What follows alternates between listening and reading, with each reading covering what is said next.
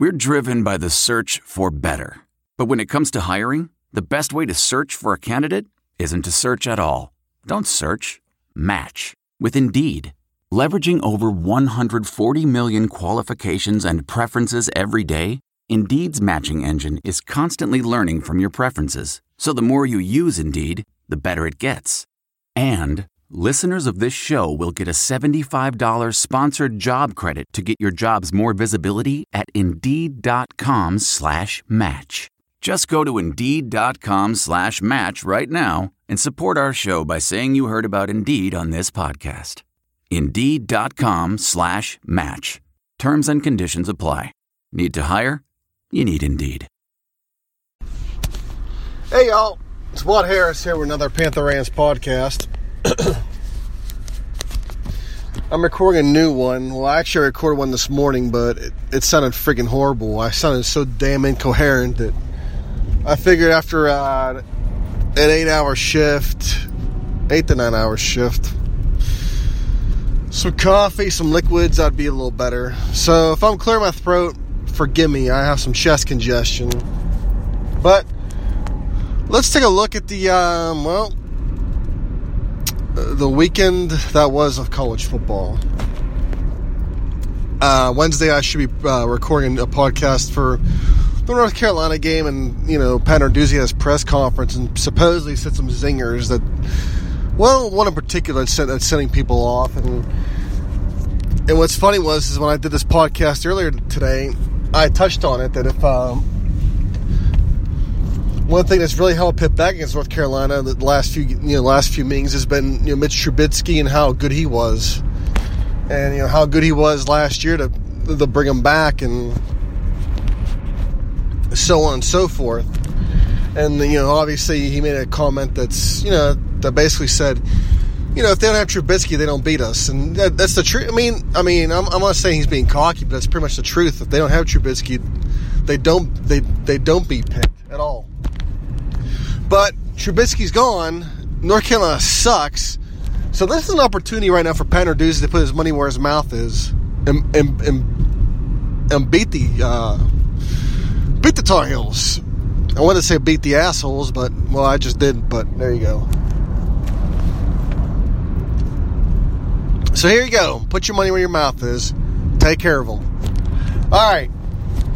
Starting off, obviously one of the big stories from the weekend is the Big Ten going down in flames in terms of the college football playoff. Ohio State got its second loss in terms of getting destroyed by Iowa, which was a shocker. But playing Iowa isn't easy to do. Iowa's a scrappy team. They're going to give you a hard time. Offensively, they may not be a big of a threat because they don't get all those players Ohio State does, or Penn State, or whoever, or Michigan for that matter. But what's great about Ferentz is that he may have some really down years, but then the team, and you think that Ferentz is done, and that his window's gone. Time to look for a new coach, some younger blood, and out of nowhere, his teams just come out of nowhere and they just do stuff like this.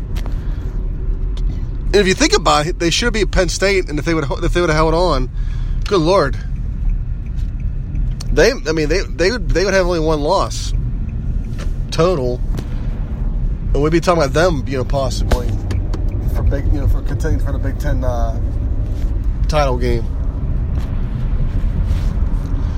But that's just one thing to factor in. People always factor out Iowa, but Ferentz just come. These teams just come out of nowhere, and they do it. But I think with Ohio State, they try to out-finesse Iowa, which is something you really can't do against Iowa. You can't finesse Iowa. Iowa's tough and physical. You finesse them, they're just going to knock you around. They're going to bully you, and that's what they did pretty much. Early in the game, they pick off J.T. Barrett, and that was that. It was a pick six, and that pretty much set the tone for the rest of the game. And pretty much it was going to be a long day for Ohio State. And if they didn't get together, that's pretty much what was going to happen, and they never got together. As pretty much game was over after the first half. They won no part of Iowa.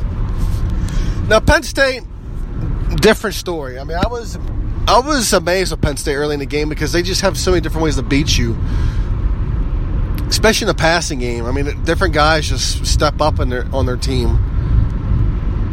But Saquon Barkley's Heisman hopes pretty much went down in flames over the weekend as well.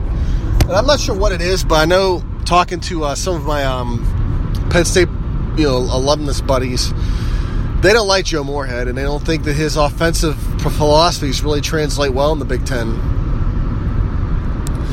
I mean, they throw the ball pretty good. You got that, but I think in terms of Saquon Barkley, it just doesn't seem like they're doing much with him right now that they should be. I mean, in terms of getting the ball into his hands, I mean, it's a read option as their offense, and there just doesn't seem much imagination. I mean, if you put Saquon Barkley in like a Pitt offense, like a pro style, I bet you his numbers are a lot better than what they would be right now with Penn State. I mean, there were some games where Barkley's numbers weren't great, and it's because the team sucked, and when he did get the ball, he was explosive, but there was no need to feed him the rock 30 times.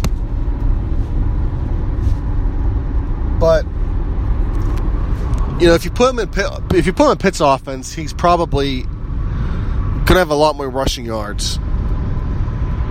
I just don't think they're doing much with him, and watching that game, it seemed like they just abandoned the run and they were just throwing the ball all over the place. And Sparty, they didn't run the ball that great either, and they took advantage of some wrinkles in Penn State's defense that got exposed. And I thought Penn State was going to win that game, especially with that drop pass near the goal line for Michigan State, and then an interception next play. But Penn State started driving, and I thought it was it. But then they had a 4th and 3, and they called off pass. There was a slant. They throw a slant, and it went over the receiver's head. And I'm thinking to myself, it's 4th and 3. You can't give it to your Heisman candidate running back. Let him take care of it. But basically, with Penn State, they pretty much, the schedule got tougher, and that's pretty much what happened. And that's perception. That's what the perception is going to be. Is they were a top team until they got, until things got tougher. I mean, I was penciling them in already as a playoff team. And obviously that didn't work out too well for me. Glad I didn't bet anything on that.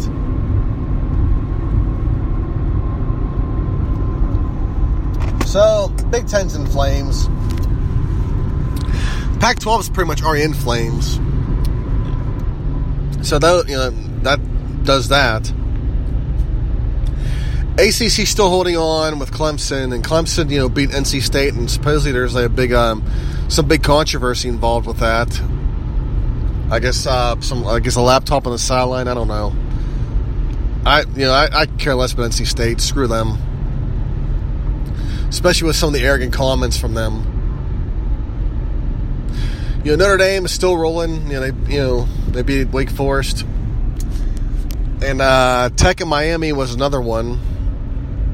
I thought Miami would be a likely win for Pitt. A likely game Pitt may have a chance of winning. And that went out the water. Miami came out and just took care of business.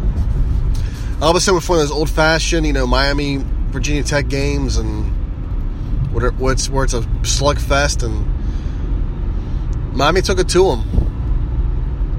I mean, back in the Big East, in the late Big East days, before all the expansion stuff, those two would have slugfests.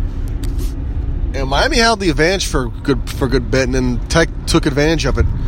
Their final year in the Big East, Tech won that last meeting, and then when it went to the ACC, Tech pretty much won a whole bunch more over Miami. The program surpassed Miami.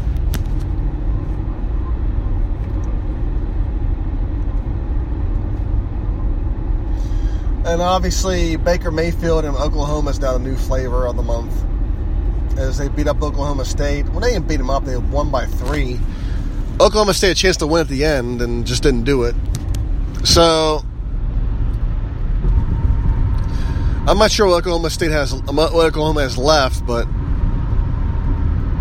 obviously, people want to pencil them in now in the playoff. There's 2 SEC teams in the playoff right now in the top 4, but one of them's going to be gone here, in a few weeks when they have those conference championships. I wasn't buying Georgia early in the year, and they've just, I'll tip my hat to them as well. They're doing pretty well. I'm not sure what happens to TCU. If it's between Oklahoma and TCU, pollsters will always pull for Oklahoma because the rich always get richer.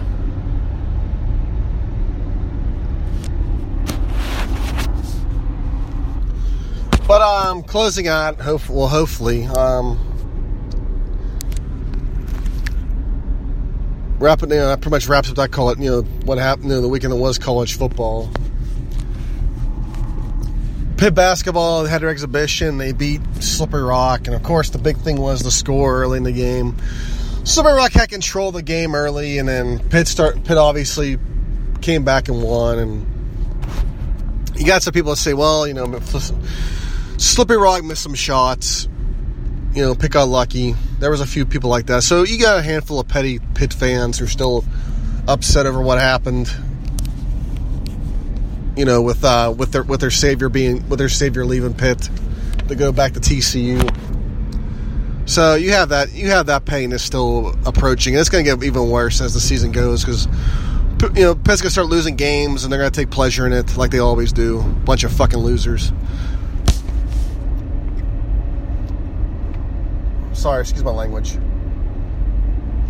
But it just is what it is. And of course, the Pitt women lost IUP and I don't know. There's been a lot. Pitt women's basketball just is what it is. I mean, they had a handful of good years with Agnes, and it took a lot of work for Agnes to get Pitt women there. But she lost the whole recruiting class, and then that was it for her.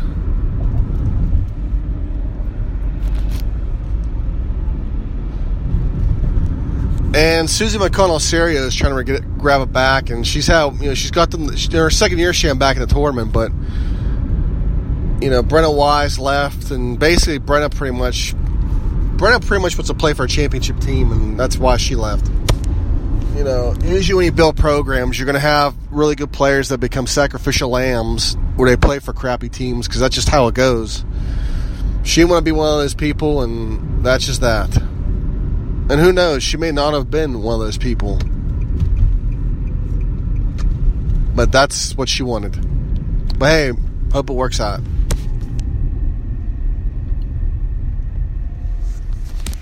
Anyways, you got those. Closing out, I'll talk about the Astros a bit. Basically, for what happened the last, the team itself. Granted, the last 2 years, 2 years ago with Houston, you had the oil and gas bubble pop, where the gas prices just sank down, and which was great. But then a lot of oil and gas companies started slashing their jobs, because I remember when I first moved to Houston, I worked for an oil and gas company, and they told me basically that when I would pump my gas, and I saw the gas prices were up, I was supposed to smile at them because that was what was driving projects, driving jobs, everything, the high gas prices. And, the bubble eventually popped. And a lot of companies just, they had to cut jobs, a lot of jobs. The thing is, a lot of these companies, they were just living off the gas prices. That was it. They weren't getting new business or doing new ventures. They were just living off of the work from those from whatever the gas prices were driving them. They just had a lot of work with the same projects. That was it. they weren't getting any new work and new business. That's all it was. A lot of these companies just weren't proactive. And a lot of times in the oil and gas companies, they overhire and they overpay. And that's why a lot of people love working in oil and gas, because the salaries are much bigger. And it happens. I remember having a conversation with a lady, and she told me she wanted to find a new job. This was before the bubble popped, or was about to pop, and she said that she wanted to go somewhere more stable. And I said, what industry you want to go into? Maybe I have some connections. Maybe I can help you. She said, I want to stay in oil and gas. And I told her, well, you said it's not stable. And she said that she knows, but the pay is so much better. Yeah. But that's the thing with Texas being an at-will state. Pretty much they can just cut you just like that. They don't have to give you notice. They can just walk in. They just walk in and tell you to pack your stuff up. That's just how it goes. But anyways, you had that, and then plus you had what happened with Harvey, and there's a lot of people that are still living in hotels. I have a coworker who lives in a hotel right now with him and his wife. So there are a lot of people that are still displaced. So what this Astros team did was they provided a distraction, kind of like how the Steelers had provided one for the for the city when they were when the steel industry was leaving and jobs were leaving.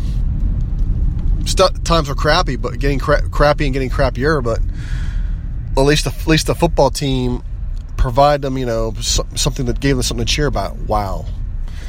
Excuse me. People just on the concept of turning arrows when they're gone.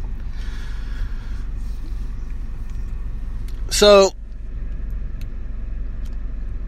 Game 6, people thought it was in the bag. And I thought to myself, this is going to really suck if they lose this game when they lose the series, because this series is going to be crushed, and so are these fans. But the team pulled through, and I remember, it was late. I remember pulling my son out of the bed, although he was half awake anyway. And I remember letting him watch the final inning, and I waited till it was all said and done because I didn't want to pull him out and then have the Astros choke, because then I'd have to hear about it for the rest of my life. But we watched the game, and the rest of the game and the celebrations, everything. It was great,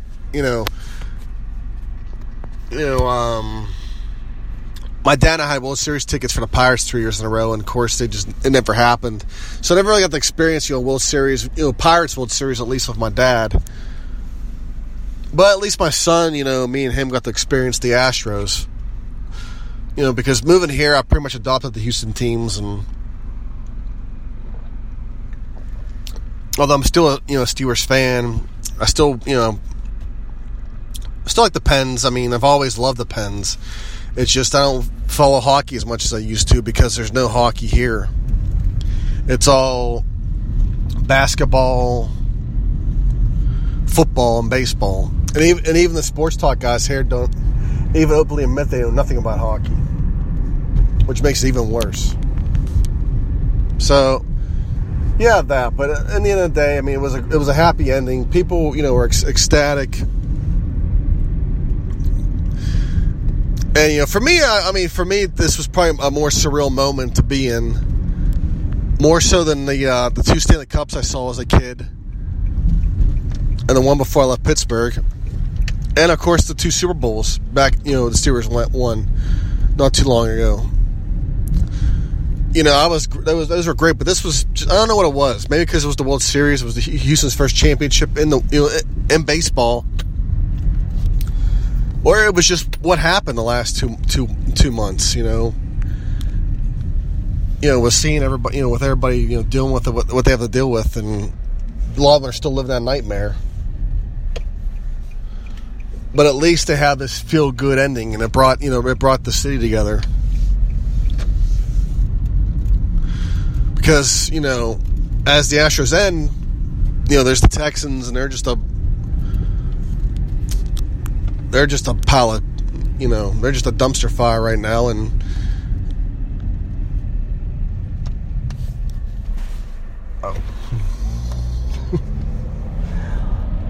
and the Rockets, and the Rockets will go to the playoffs, but they'll get to this first or second round and they'll choke. They'll have an easy first round opponent, and then they'll get to the second round and blow it. But anyways, you'll see it back probably on Wednesday. I'll talk North Carolina about the fun things ahead. I guess those matchups, and of course the weekend of college football that's going to be upon us. So it's going to be fun, like it always is. And it's crazy that this regular season for college football is almost over. Bowl season, but still, it's just going too fast anymore. But I'll stop babbling. Hell to Pitt.